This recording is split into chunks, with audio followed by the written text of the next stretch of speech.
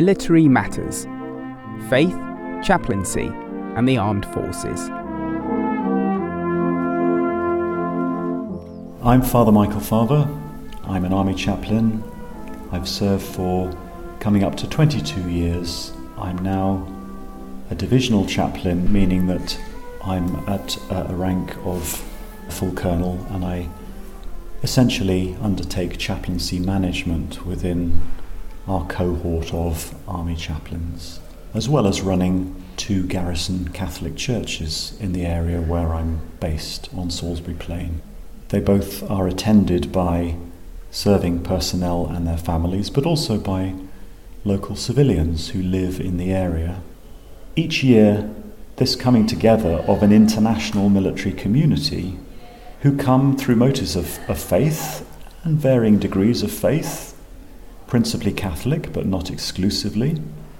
The event straddles 2 aspects, really.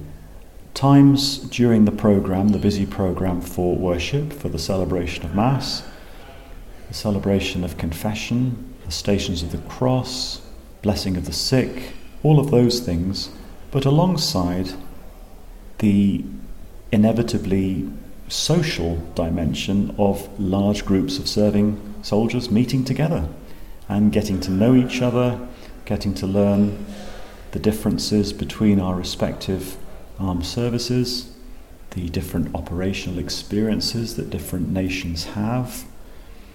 And Lourdes invariably proves to be a wonderful defence engagement opportunity where people meet, enjoy each other's company, learn from one another, where barriers between nations and between languages invariably come down in a very positive way.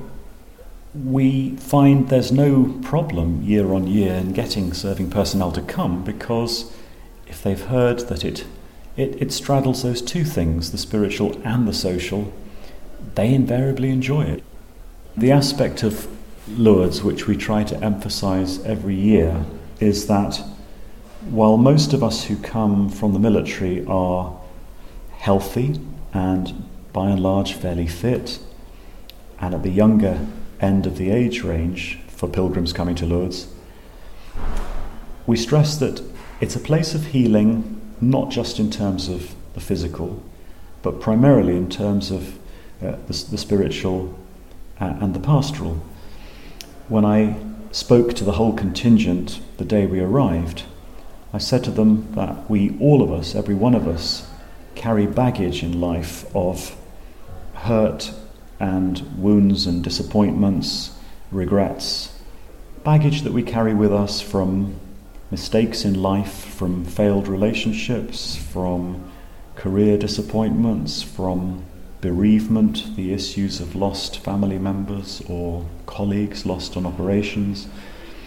All those issues we carry with us, and time spent here in Lourdes with others who understand the world we come from allows us the opportunity to confront some of that hurt, that baggage, to set it down, to look at life anew in a positive way, to hear the hopeful message of the gospel and the good news, and to be invigorated by people who come here in a shared faith, a positive faith.